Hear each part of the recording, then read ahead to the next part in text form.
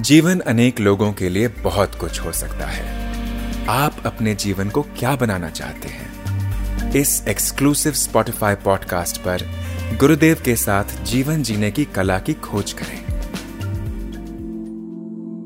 मन हमेशा रिकॉग्निशन या शाबाशी के पीछे भागता है, ऐसा क्यों? क्या उपाय है? Is it normal? हमेशा भागता है तो बहुत गड़बड़ है, बहुत गड़बड़ है। कभी कभी भागता हो तो थोड़ा अफसोस का विषय है। बेचारा मन अभी परिपक्व नहीं हुआ, कभी भागे ही नहीं इसके प्रति तो शाबाशगिरी देने लायक, तब तो बड़ा खुश है मन। दूसरों की प्रशंसा से भी तुम्हें कुछ ऊर्जा शायद मिलती होगी, तुमको खुशी मिलती होगी। क्यों?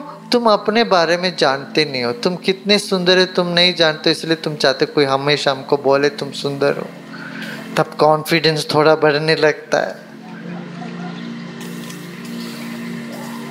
अपने आप को कुछ समझ के बैठे हो ना, अपने आप को किसी गुण से या दोष से लिपट के बैठे हुए हो,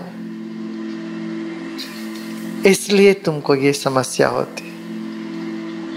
तुम पहले दोष से मुक्त और गुण को समर्पित कर दो, देखना फिर तुम्हें कोई प्रशंसा करे ना करे, निंदा करे ना करे, कोई फर्क ही नहीं पड़ता। खेल लगने लगेगा, मुस्कुराते मुस्कुराते आगे निकल जाओगे।